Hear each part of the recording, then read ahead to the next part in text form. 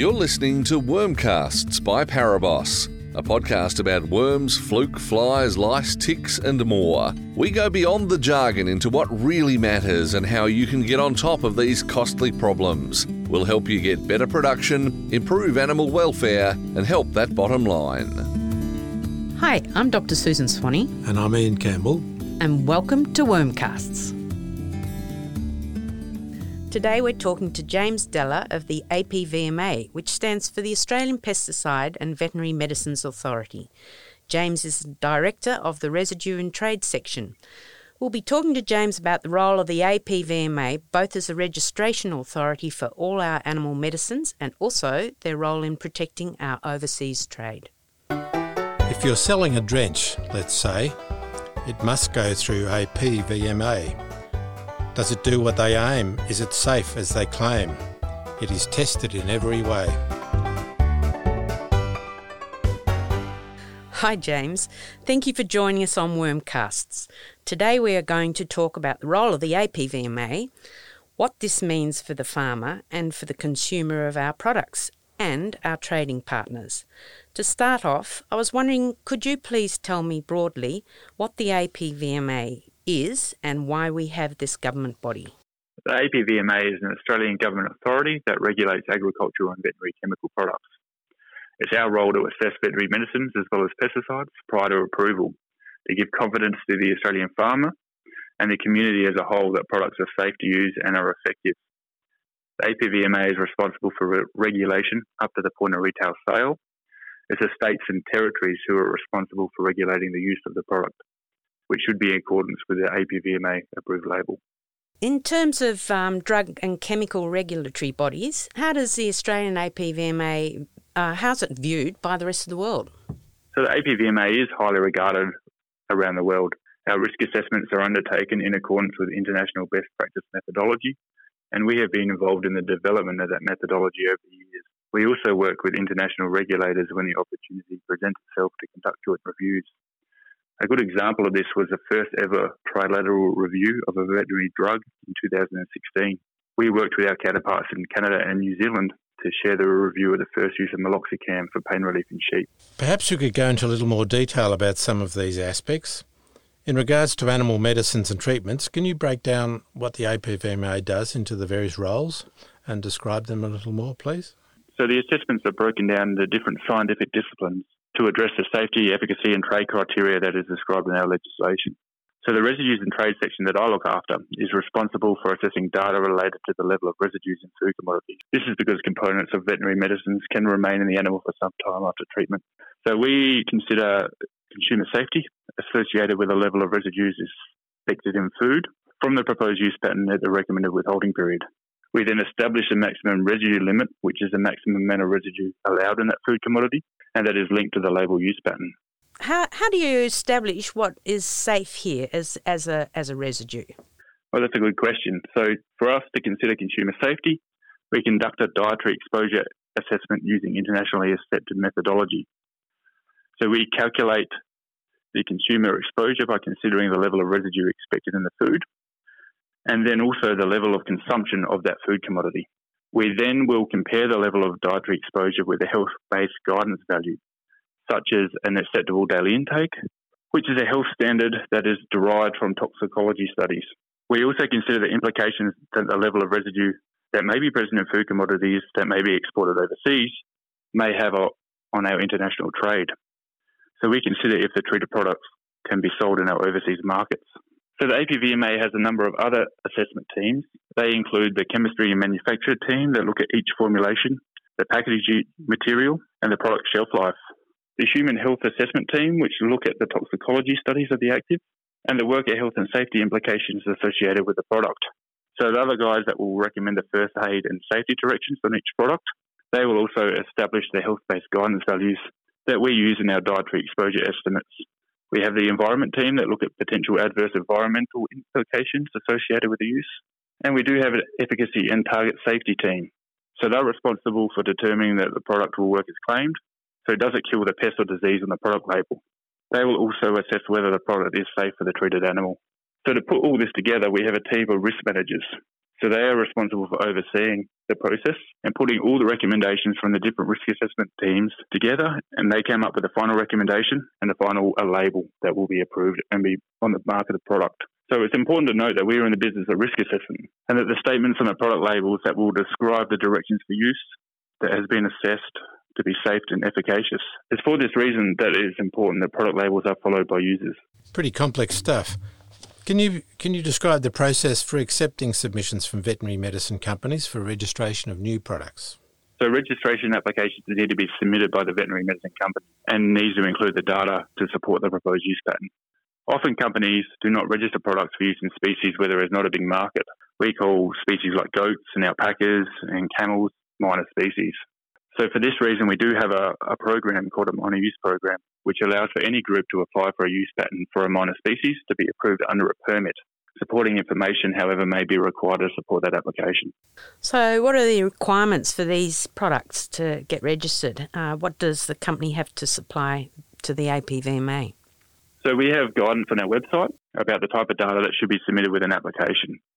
So the type of data will vary depending on the proposed use pattern and how it may differ from what's currently approved. So for example, if a product is to extend an existing product to control an additional parasite, but the treatment regime, the species, the withholding period, all that information is unchanged, then only efficacy data for the new pest may be required. For a brand new active constituent, however, for a use in a food-producing animal like sheep, each risk assessment area that I talked about before will need to be addressed with data. So we do offer what is called pre-application assistance to any prospective product or permit applicant. So it's through this process that we can provide structured guidance for the submission of an application. This will outline the types of data that is required to get a proposed use pattern onto a label. We do encourage our applicants to use this process to help guide them with their submissions. And I assume doing that, you'd actually speed up the process for those companies too to get their product through if they're getting that guidance from you? Yes, it can prevent, issues with an application, which will in turn speed up the process as a whole. With time, the recommendations can change. For instance, I know I was very involved with injection site work on sheep and very keen to see that be changed. Or in some instances, the efficacy of products changes, and particularly with the parasiticides, but the labels don't seem to change accordingly. Is this due to the difficulty in getting small changes made without having complete reviews of the product in question? Well, a proposal for a label variation does need to come from the product registrant. Our level of assessments are fit for purpose and will depend on the nature of the change being proposed. There are many non-technical label changes that won't require any new data to be submitted. An application, however, does need to be made. But some changes, however, will require data if the risks are different to those risks that are currently approved. We do note that labels need instructions on how to use the product in a safe and effective manner.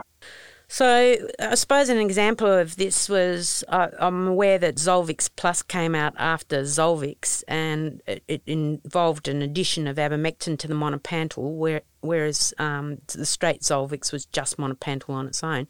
And the Zolvix Plus actually had a shorter ESI. So I was just wondering how long or how difficult or how long it would take to have that label changed on the Zolvix to match that of the Zolvix Plus. Presumably it should end up with the same sort of withhold period or ESI. Yeah, so funny you should ask about this one, as the label for Zolvix was recently changed and the ESI was reduced from 115 to 84 days in line with the ESI for the newer product, Zolvix Plus. So we did need to consider whether or not that ESI could go from one product to another. In this case, we did support that, but the product registrant did need to submit an application to facilitate our consideration of that change. Much of what you look at is related to safety and ensuring there's not residues in the meat, milks, eggs or honey. Could you elaborate on the withholding period and export slaughter intervals we see on the labels, and why are they so important? So withholding periods and export slaughter intervals, known as ESIs, they're both intervals of time to allow for residues to deplete from edible tissues, and that's namely fat, muscle, liver and kidney. Withholding periods and ESIs, however, may consider different endpoints as they serve different purposes. Withholding periods are the time required for residues to decline to within the Australian MRL, and therefore compliance with the withholding period is required for the sale of the animal's produce for the consumption within Australia. ESIs, on the other hand, that's the time required for residues to decline to a level where there is not a significant risk to export trade. So withholding periods considering sale in Australia, where an ESI is considering sale overseas. Exports are very important to the red meat industry, and our trading partners may have different MRLs or no MRL set at all. This can be due to differences in the use pattern in Australia compared to overseas, owing to different pest pressures being problematic in Australia, requiring different treatments. Now, sheep are a major production species in Australia, but that can't be said for some overseas countries that we export sheep meat product to. Now, differences in approved use patterns is the main reason why there are differences in MRLs around the world. So if residues are in meat or offal at levels higher than an important country's MRL, then there is a risk of that market closing to the Australian exports, and that could be detrimental to the entire industry. So it's for this reason, to help maintain market access, that the APVMA establishes ESIs. So many would be aware that there is a specific question on the National Vendors Declaration regarding compliance with the ESI, and it is important that question is answered correctly. If you have any questions you feel we can help you with, or if you'd like to share an experience you've had dealing with a specific parasite, or if you have a topic you'd like to discuss, please drop us a line on the email wormcasts@parabos.com.au. You're listening to Wormcasts, brought to you by Parabos.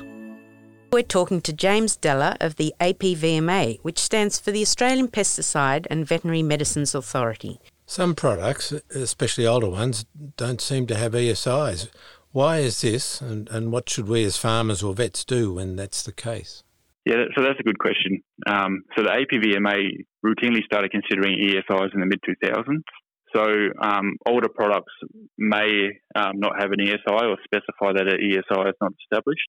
And it's because the APVMA has not done the assessment for an appropriate ESI, and we might not have the data to do so.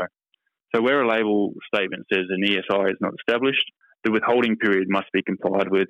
In many cases, compliance with the withholding period may be acceptable as an ESI, particularly if that product has been used for many years without any trade incidents. However, the product registrant may have additional information or advice for farmers, and they should be contacted as described in the label statement. We do encourage registrants to submit applications for assessment of an ESI if their old labels have an ESI not established on the label, because we do prefer that all products list a numerical ESI. Yeah, that makes sense. But let's go on to sort of the testing for residues. I assume that is done with our animal products, and do infringements usually relate to poor adherence to label instructions? So our colleagues at the Federal Department of Agriculture, they operate a monitoring program known as the National Residue Survey. So this program monitors for a range of veterinary medicines and pesticides in meat products, and a summary of the results are published on its website. When a residue above the MRL is detected by that monitoring program, then the State Control of Use officers are notified, and they will conduct a traceback investigation where they look at records of treatment at the farm level to assess if the label instructions were followed. I was wondering if we could also talk to you about goats, especially as there's a huge market now for Australian goat meat overseas, and there's a growing interest in goat dairies with virtually no registered anthelmintics for lactating goats, where the milk may ever be used for human consumption. I know goats are particularly tricky animals as they seem to metabolise most chemicals, for example drenches, in less than half the time sheep do, making it very hard to give them an effective dose. What are the options for goat owners wanting to treat their animals? So there are some provisions for off-label use under veterinary prescribing rights. Compliance with veterinary prescribing rights is a matter for the states and territories who are responsible for this. So the goat industry can make use of the minor use permit process, as goats are considered to be a minor species within Australia. The benefits of this would be a permit, which will list approved directions for use, to have a specified withholding period in the ESI, and there would be established MRLs.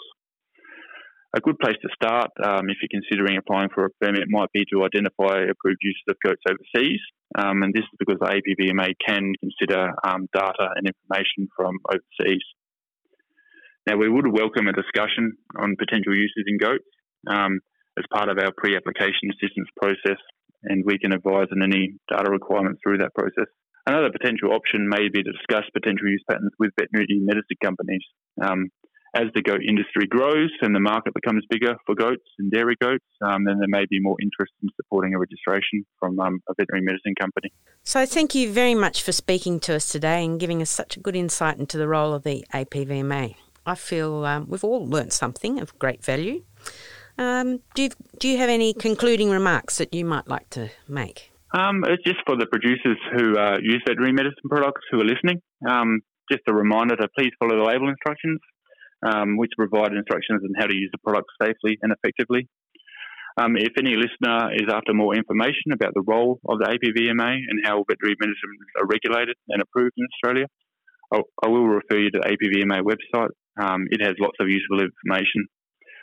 PubCris, which is an approved product search tool, it can be found on our website as well. Thanks very much, James. And I think that's wound us up. Thank you. Okay.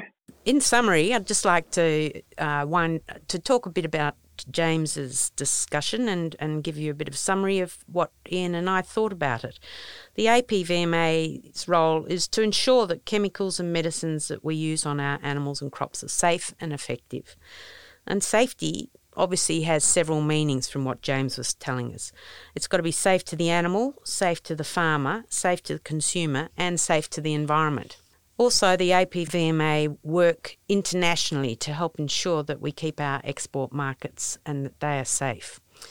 So our responsibility as producers is to read the labels and use the products as directed and follow the withhold periods and the export slaughter intervals, and fill out our vendor declarations correctly. Our next podcast will be on fly control as you move away from mulesing. We have John Webware on the University of Melbourne McKinnon project speaking to us about his experiences with his clients that have chosen to go towards the non-mulesed fine wool merinos in Victoria and how they've achieved this. Until next time, this is Wormcasts, giving you the power over parasites. You've been listening to Wormcasts, a podcast for Parabos funded by Australian Wool Innovation, Meat and Livestock Australia and the University of New England. Parabos provides information in managing parasites and worms in sheep, goats and cattle. For more information, visit parabos.com.au.